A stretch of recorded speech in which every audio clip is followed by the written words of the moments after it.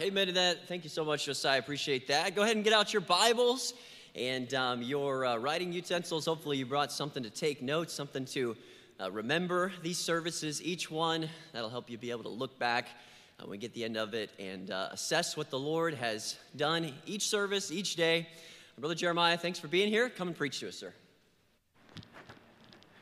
All right, good morning. That was weak. Let's try it again. Good morning. All right, well, the girls are awake. The guys didn't get much sleep, I'm going to guess. And hopefully you can get some sleep on the way to the Central, whatever it is, Central Land Fun Park. Was it Central Park Fun Land? Okay, I'm going to get it. It is a fun park, fun land, something like that. How many of you have been there before? Oh, wow, not very many. Wow. These things are kind of fun. I was a youth pastor in Indiana, and so we had a place called, I forgot what it was called. It's not coming to me. But it was, the something pizza factory. And so you'd think, oh, great. But what was cool about it was they always had pizza. At any time, you could go and get pizza. And they had go-karts as well. And but the go-karts were inside. That was pretty, or bumper cars, one of the two. I didn't partake in that. But they had all kinds of stuff like that. But anytime you wanted, you could go and eat pizza off this buffet. And the giant room that they had to go eat in was always playing some kind of a, animated film or something. So, we rented it the whole night and stayed there. So you could always go in and out and then have fun. And we had a couple other churches with us, but that was a lot of fun. They actually had a room that you could go through that you start in one, and the goal was to get to the other end without touching a laser. So they had all these lasers shooting across the room, and you could see the laser in there. I don't know how they did that, but you could see the laser across the room, and you had to step your way through, crawl on the floor or whatever to try to get through the laser maze. I don't know what it was called. And so that was pretty neat. I don't think I did that either. They had putt-putt in there.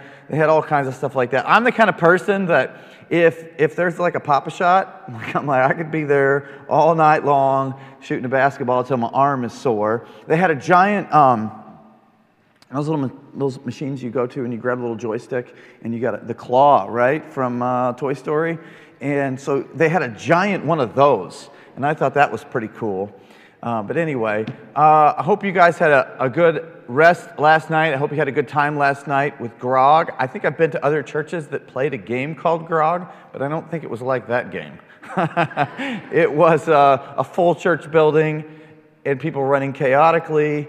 But yeah, it seems like the rules are way different depending on where you are about that game. But I wish I'd have known that game when I was in high school, because we had a really cool church building that could have worked. It was big and it was old, and it was built onto their old auditorium, and it had basements, and it had rooms that nobody was ever supposed to go in, kind of creepy places. And so it would have been fantastic to play that in. But I'm sure that, poles in the basement kind of thing where you're running in the dark, you're gonna find one, okay? You're gonna find one the wrong way. It just would have been really cool to do that game. So I can see that in the future when you have other buildings and things, it's going to be connected. Okay, so you don't have to go outside. That's good. You might find the wrong kind of grog outside. So let me ask you some questions. Okay, we got a little bit of time. Not much, but a little bit. Favorite Bible story? Favorite Bible story? Okay, raise your hand. I'll call on you, and you can tell me your favorite. Oh, thank you for being the first person. If I had candy to throw you, I would. I don't even have money in my pockets. Favorite Bible story? Oh, really? I've never heard anybody say that, but that's great. Thief on the cross. Yes. Hi, Zach. Yeah, I got that. Yeah. Lion's Den. Yep. Or Den of Lions, because there were lions in it. Yes. Nehemiah. Rebuilding the wall and all that. That's good. That's good. There's some things connected to that I really like. Somebody else? Yes? Esther. Fantastic story. Yes, sir? Moses in the desert? Jesus in the desert. Okay, temptation. There's something about that I just read the other day, because it's in a couple of different Gospels, but I think it's the book of Mark that it talks about that when by the end of that time, that it says that Jesus was like with the beasts or with the creatures. And what some people believe about that, and I kind of tend to believe that, is, in the Garden of Eden, it wasn't a strange thing for Eve to talk to the snake. Like she wasn't like, oh, this is weird, a snake is talking to me. And so people believe that there was better interaction between humans and animals, and that part of the curse is that there's a fear that's there between people and animals. So we also see in the book of Revelation where the lion will lay down with the lamb, or Isaiah and some of the prophecies of that nature won't be, carnivorous against each other, and then maybe that relationship between humans and animals, and that is a sign of that Jesus was out in the wilderness and the animals were drawn to him in a positive way. And I'm like, that is really cool. So there was a hand up here. Somebody, yes. Jericho. That's a good one. Eden? Ehud. Good. That's one of the ones I want to talk about. But it's not our lesson today. Ehud. Okay. One of my favorite things, we'll just transition right now since you hit that. One of my favorite things about the Bible is you have these stories that God does not leave out the gory details. Right? And Ehud is one of those. Ehud is the guy who is left-handed, which means he was handicapped. Not because he's left-handed, okay? Most likely he was handicapped because in a lot of those Eastern cultures and in those days, you didn't use your left hand publicly, and there's reasons for that. But so sometimes when a person would be stated that they were left-handed, it's because either they were born without the use of their right hand, maybe it was some kind of deformity, or they had lost that right hand in some kind of a battle or something like that. But it's believed that it was most likely that he did not have the use of that hand, and so he was left-handed, which also explains why when he walked into that palace to speak with Eglon the king, that they didn't really check him for weapons. Even today when you go to the airport, they might pat you down, and they pat you down on both sides. They're not like, well, which hand are you? I'm going to check the other side. And so that's one reason why people believe they didn't check for that. So Ehud goes in there, and he says, I got a gift for the king. And so the king is in there, and the Bible says he's a very fat man. And so Ehud takes that sword or that dagger and stabs him with it. Amen, right? He stabs him with it. And the Bible says that the fat closed in upon it. I don't know, okay? I don't know if it's because he pushed it that far in, or he pushed it in and the fat was just like, bloop, I don't know. I don't know if he was like, I wanted that, can I have that back? I don't know. But it closed in upon the handle and the hilt. And then, why God put this in there? I think he put it in there for us, okay? So, because we could enjoy a Bible story. Because honestly, I don't see any other reason why it's there. It says that the dirt came out, right? And there's speculation, but it's obviously what was inside, which is ooey gooey and nasty, right? Comes out. It comes out of his stomach. And then that's recorded for us, right? It wasn't recorded by Eglon's people. It was recorded probably by Ehud. Ehud came back and said, guys, you got to wait till I tell you what happened to me today. They're like, did you wash your hand? And he's like, oh, man, I was just trying to get out of there. But that's awesome, right? And I think of David and Goliath, right? A little boy gets to throw rocks and not get in trouble for it. In fact, it's a good thing. I like that. But then it says at the end of the story that he took Goliath's sword and he cut his head off, right? Not his own head, but he cut Goliath's head off. And I don't know. It doesn't say this. I kind of wish it was it one swing? Was it a sharp sword? Or did he have to hack Goliath's head off, right? And then it says he picks it up. And Goliath, I'm sure he had a big head, right? Can you imagine a 10-foot guy with a normal-sized head? It'd be like this tiny head on a giant body. I think it's funny. But it could have been, I don't know, it could have been this big old head. And he's holding that up, and I love that. Today we have a story that is very similar. Judges chapter 4. Judges chapter 4. It's a great account where there's a gory detail in it. A gory detail in this great story. In fact, there's 5 main characters, 3 men and 2 women. And the 3 men, 1 is a good guy, two are bad guys, and of the girls, they're both good. They're both good girls. And they both have their different roles in this. But the two bad guys, you have Jabin. Jabin is the king of Canaan, and some people believe that means it was like a confederacy of kingdoms. But Jabin's right arm, the strength of his kingdom, was a man named Sisera. Okay, Jabin's the king, bad guy. Sisera is the captain of his armies. And the thing about Sisera's armies was that it says that he had 900 chariots of iron. And the feature about those chariots of iron, and you think about this, in the wars back in those days, if you rode a horse, it was a good thing, not just because you were on a horse, but because what you would do is you would line up the horses close to each other so that when you would go into battle, the thing that you would do is just charge right through the enemy host.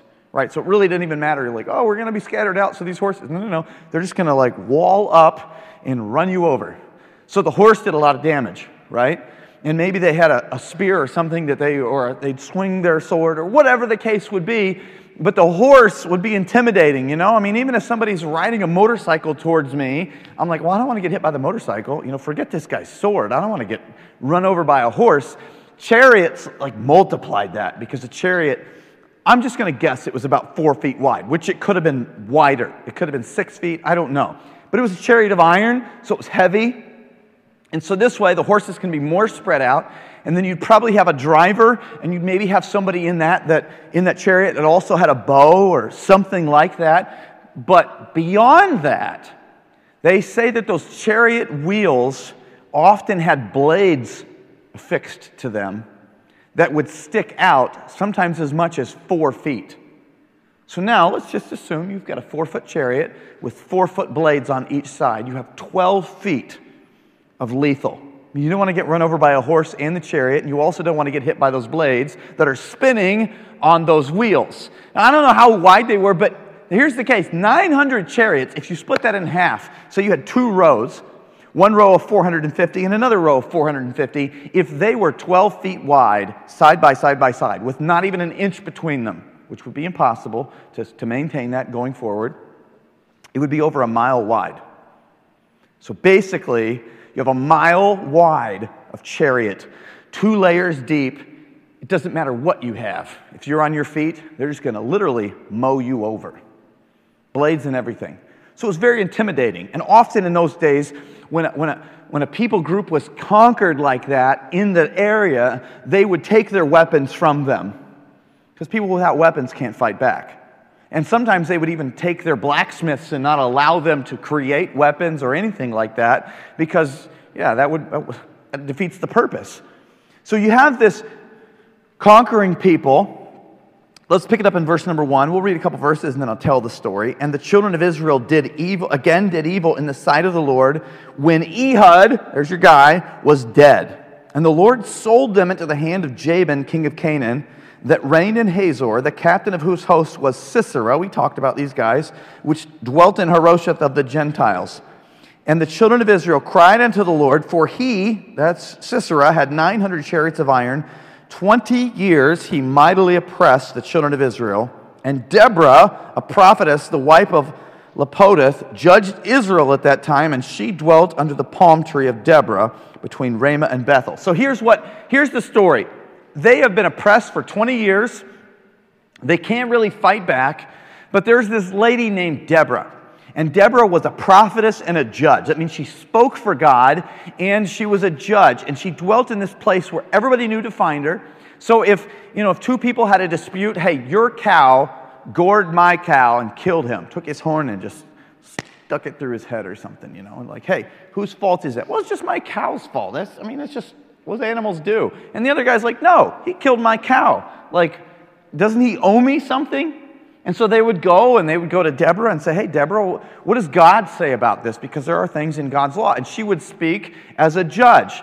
And it is interesting that she is a woman, but the Bible is clear on this in several areas that that's not God's intention. In fact, basically what God says, if you're going to act like children, I'm going to treat you like a child. And I'm going to give you a mother.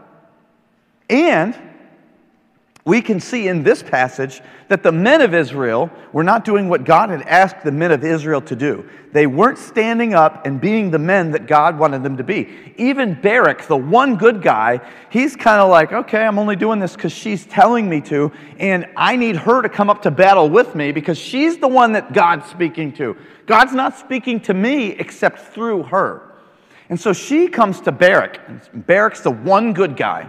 Barak's the leader of this army, but it's only 2 of the tribes. And she says, Barak, gather the army and go up to Mount Tabor. And in Mount Tabor, God is going to deliver these people to you. In fact, it says that he will draw them, Sisera and his 900 chariots, to a certain place by this river, Kishon, and that he, in that place, will deliver them into your hands.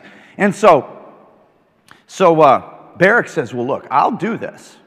I'll take the 10,000 men, like you told me to, and I'll take them to Mount Tabor, and I'm going to trust you. But you've got to come with me. Since God's speaking to you and not me, I want you there so that I can know what to do. And she said, sure, that's fine, but I want you to know that you're not going to get the honor from this battle, but God is going to give the honor of this battle to a woman. Well, he's like, I got 10,000 people plus me.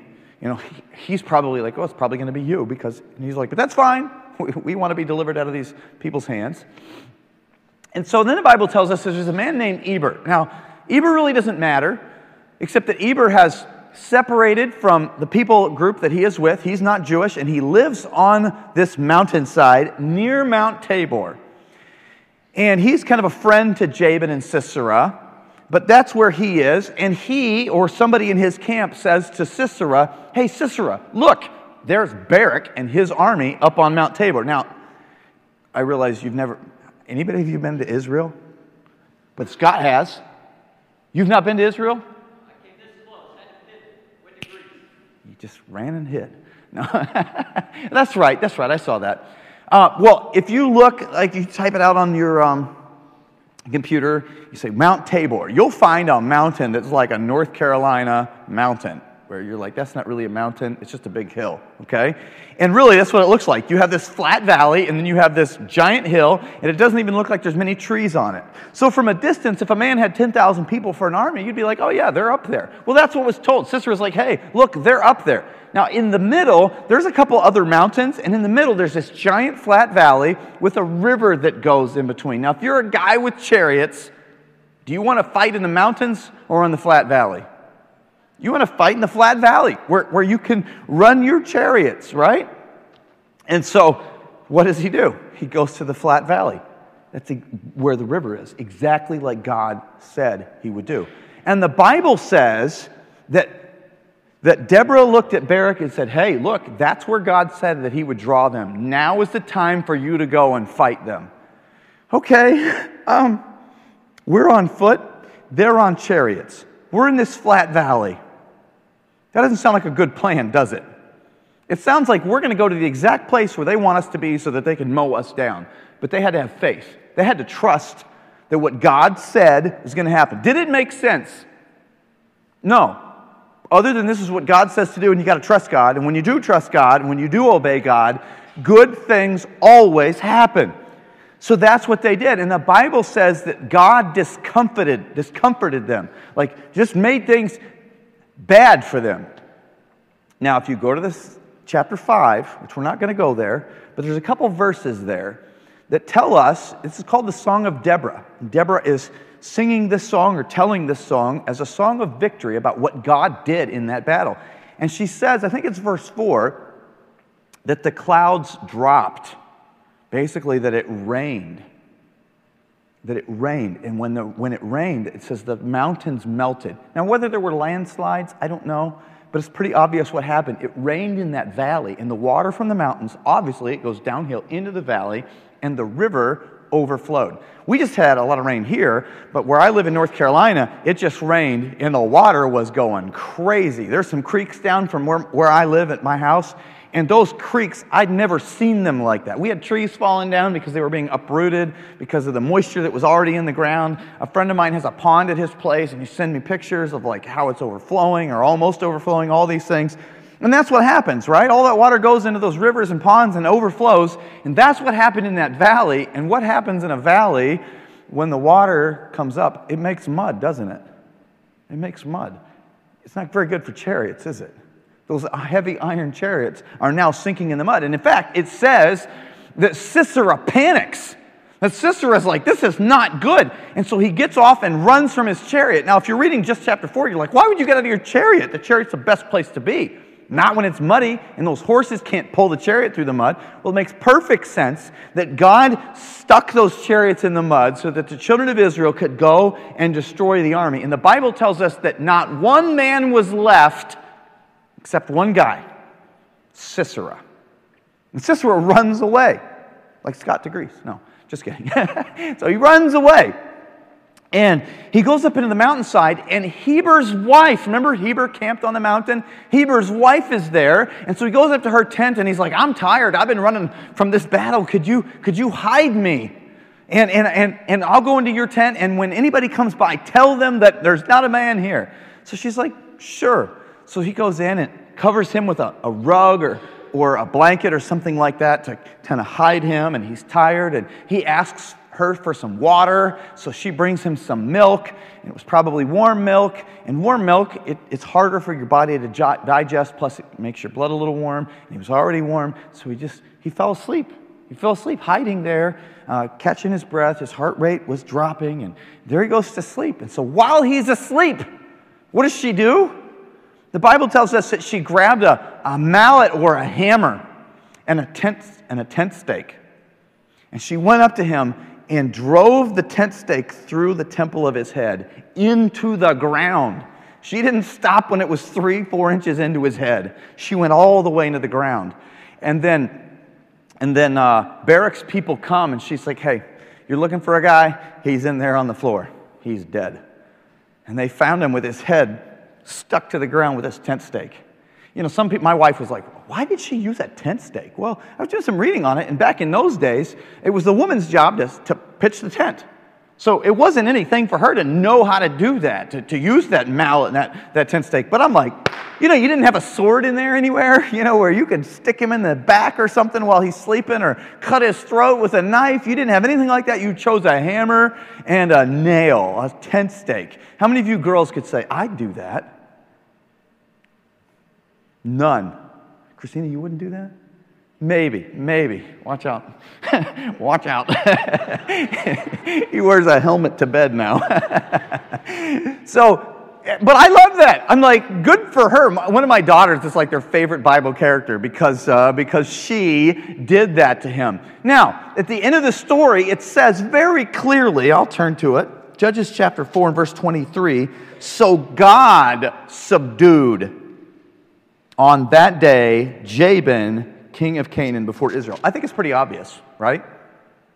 Because they were outnumbered, they were outgunned, they didn't have 900 chariots of iron, and in the way it happened, this lady Jael is not even Jewish, and God used her. I mean, of all the directions for Sisera to run, he ran straight to where they were camped and tried to hide, and God said, nope, it doesn't, and none of it matters because I'm doing this. Now, as I read this story, I said to myself, what does this mean? How can this help me? God puts these things in there for a reason. So I read it, and I would read it, and there's something that stood out in verse number 1. It says, and the children of Israel again did evil. 7 times in the book of Judges, the Bible says that they did evil. And sometimes it says they did evil again. This is the only time, not only in the book of Judges, but it's the only time in all the Bible where it says again, first, again, they did evil. That's kind of a weird way to say it, but it says that. But let me ask you this. You're trying to walk with God, you're trying to do what's right. Are you ever frustrated with yourself where you sin and you say to yourself, I did that again? Again? You know what I'm talking about? That frustration where you're like, I don't want to sin this way. I'm tired of being angry at my parents. I'm tired of blowing up at the first thing that one of my siblings does to me, and I get angry, and I end up saying something, I end up doing something that I really don't want to do, and now there are consequences, now I feel guilty, and I am frustrated with that.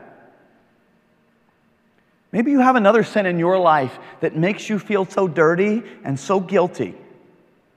and you're trying to get away from that sin, and yet you sin again, and you say, again? Well, that's kind of what it says about them.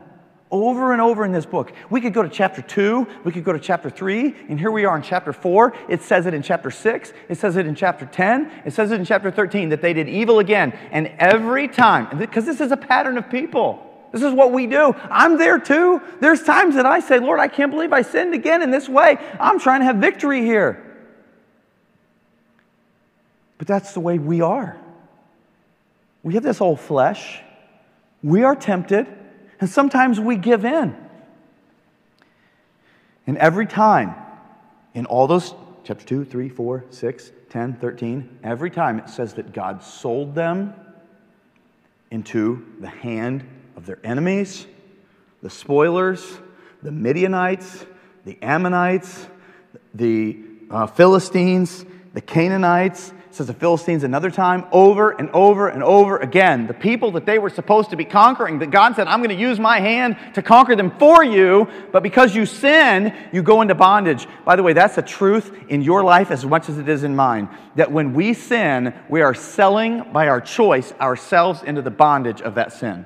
Paul said it this way, the Apostle Paul in Romans chapter 7, he said that when I have this law, I'm not saying it right. I'm going to read it. But I see another law in my members, my body, warring against the law of my mind. I know what I should do. I know what God says to do. That's in my heart. That's in my mind.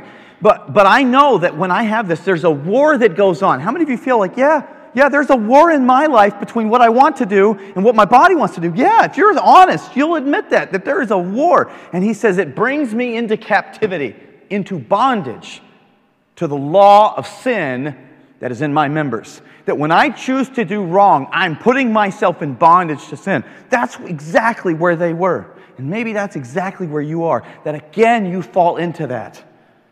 Sin always has consequences. But there's another thing about that again. God, again, delivers. You know, every time that they sinned, were sold into bondage, it says that they cried unto the Lord. Every time. Remember in Egypt? It says that they cried by reason of their taskmasters and that they were groaning, and God heard their groaning, and He sent a deliverer. He sent Moses. He sent Ehud. Ehud was the deliverer. In chapter 13, it's Samson. We know that. In chapter 6, it's Gideon. Here, it's Deborah, Barak, and Jael. God always sends a deliverer. Why was it they sinned again and were sold again into slavery, into bondage? Because God delivered them from the last time. Because they cried again. They cried again. They said, Lord, this is terrible. We don't like where we are. I don't like this sin. I don't like the bondage. And so God always sends a deliverer. Every time. You know the good news is for you and me? We have the ultimate deliverer. His name is Jesus. You know what Jesus means? It literally in Hebrew means Jehovah saves, or you could also say it this way, Jehovah delivers. Because that's who God is. He always delivers because He always hears. When you cry out to the Lord, God, listen, always hears. I love this verse, Isaiah 65:24 says that it shall come to pass before they call, I will answer. And while they are yet speaking, I will hear. You know what that means? That means God is like that mother who, when she puts her child to bed, even if she's asleep, her ear is open towards her child. She's listening for that child to cry because they dropped their pacifier, or because they're hungry, or because their diaper is full, right? And they're like, I'm miserable over here, and mom's going to come in and deliver. That's exactly what God is doing. His ear is toward you, specifically. So that when you sin again, and when you're in bondage again, and you cry out to Him again, He is going to hear again. He's going to send to deliver again. He sent Jesus Christ so that your sin can be forgiven. And I know you feel like, how can I confess when it feels like that's all I'm doing? Is God even forgiving me? Yes, He is. Every time. The Bible says that He is faithful.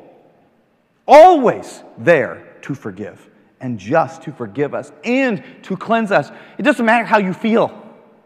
It doesn't matter if you feel dirty and guilty. He forgives. Because God always hears.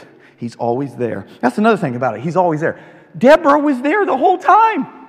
Right? God was speaking through Deborah the whole time. They weren't listening, but they knew where to find Deborah. They knew when they needed answers from God, that's where they should go.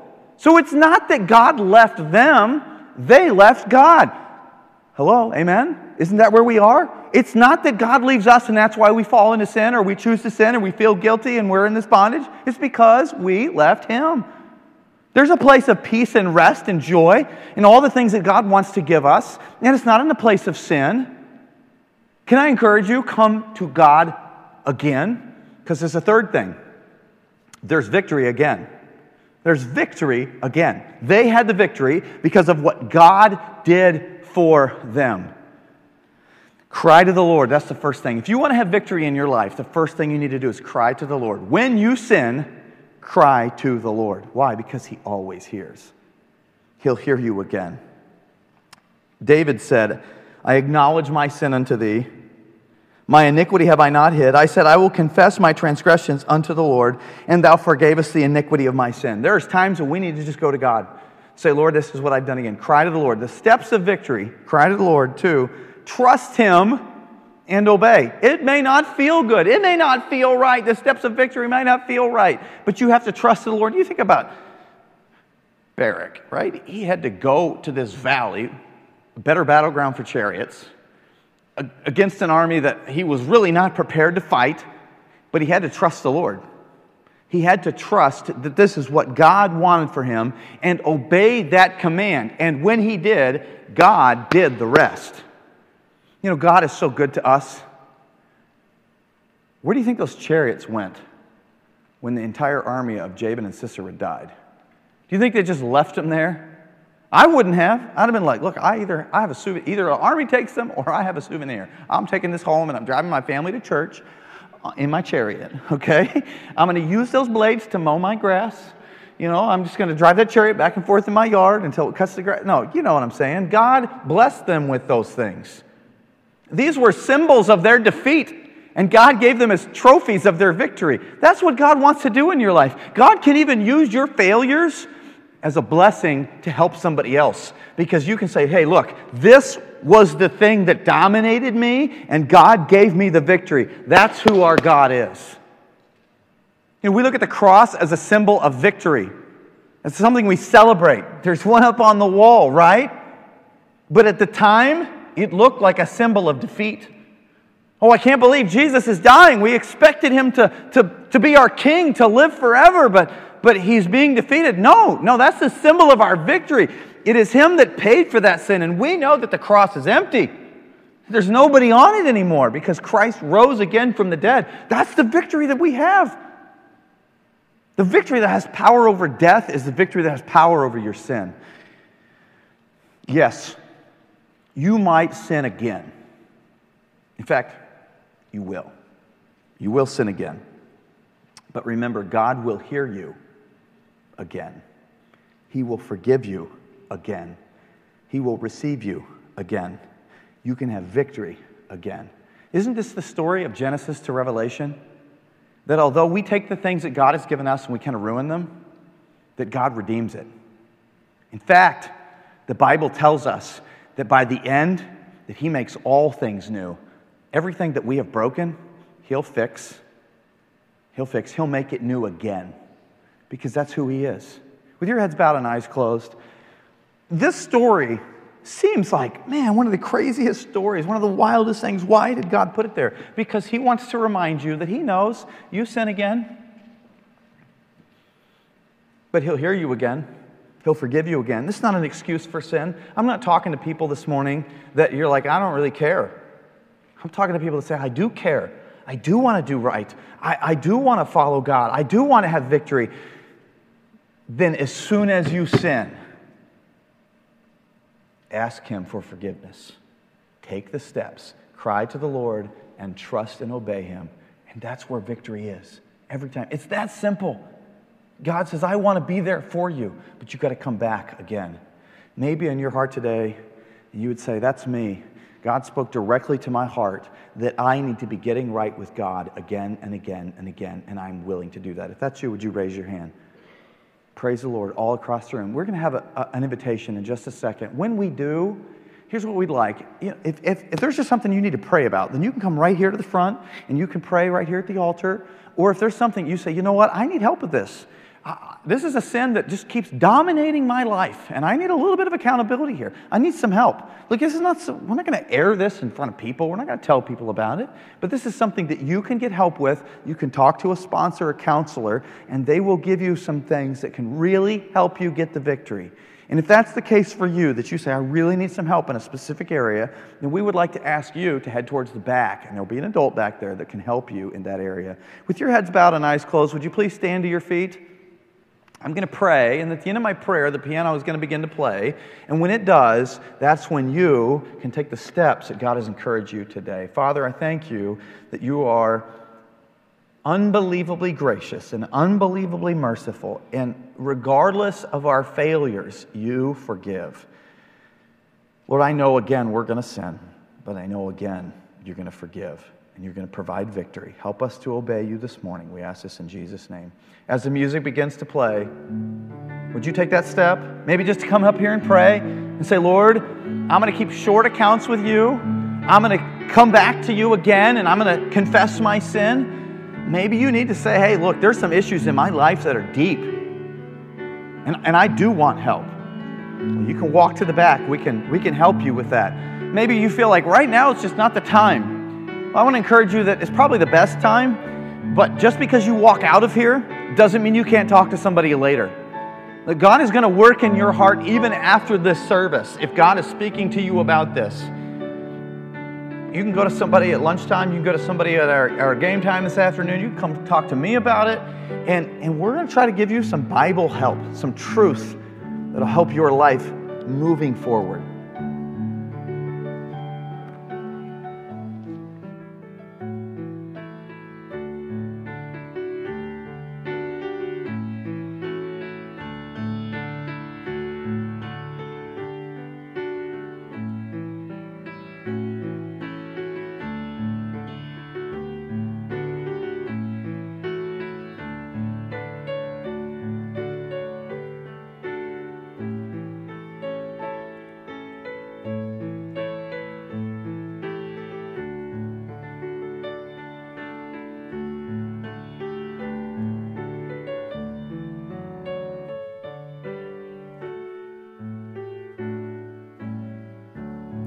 Father, I thank you so much for what we have heard this morning. Thank you for the challenge, and Lord, the reminder of how gracious you are. Lord, help us all, Lord, to return to you again. And Lord, repeat that process. And oh, Father, thank you for your faithfulness and your forgiveness. We do not deserve it. And Lord, help us to practice this even today. And Lord, we love you and ask these things in Christ's name.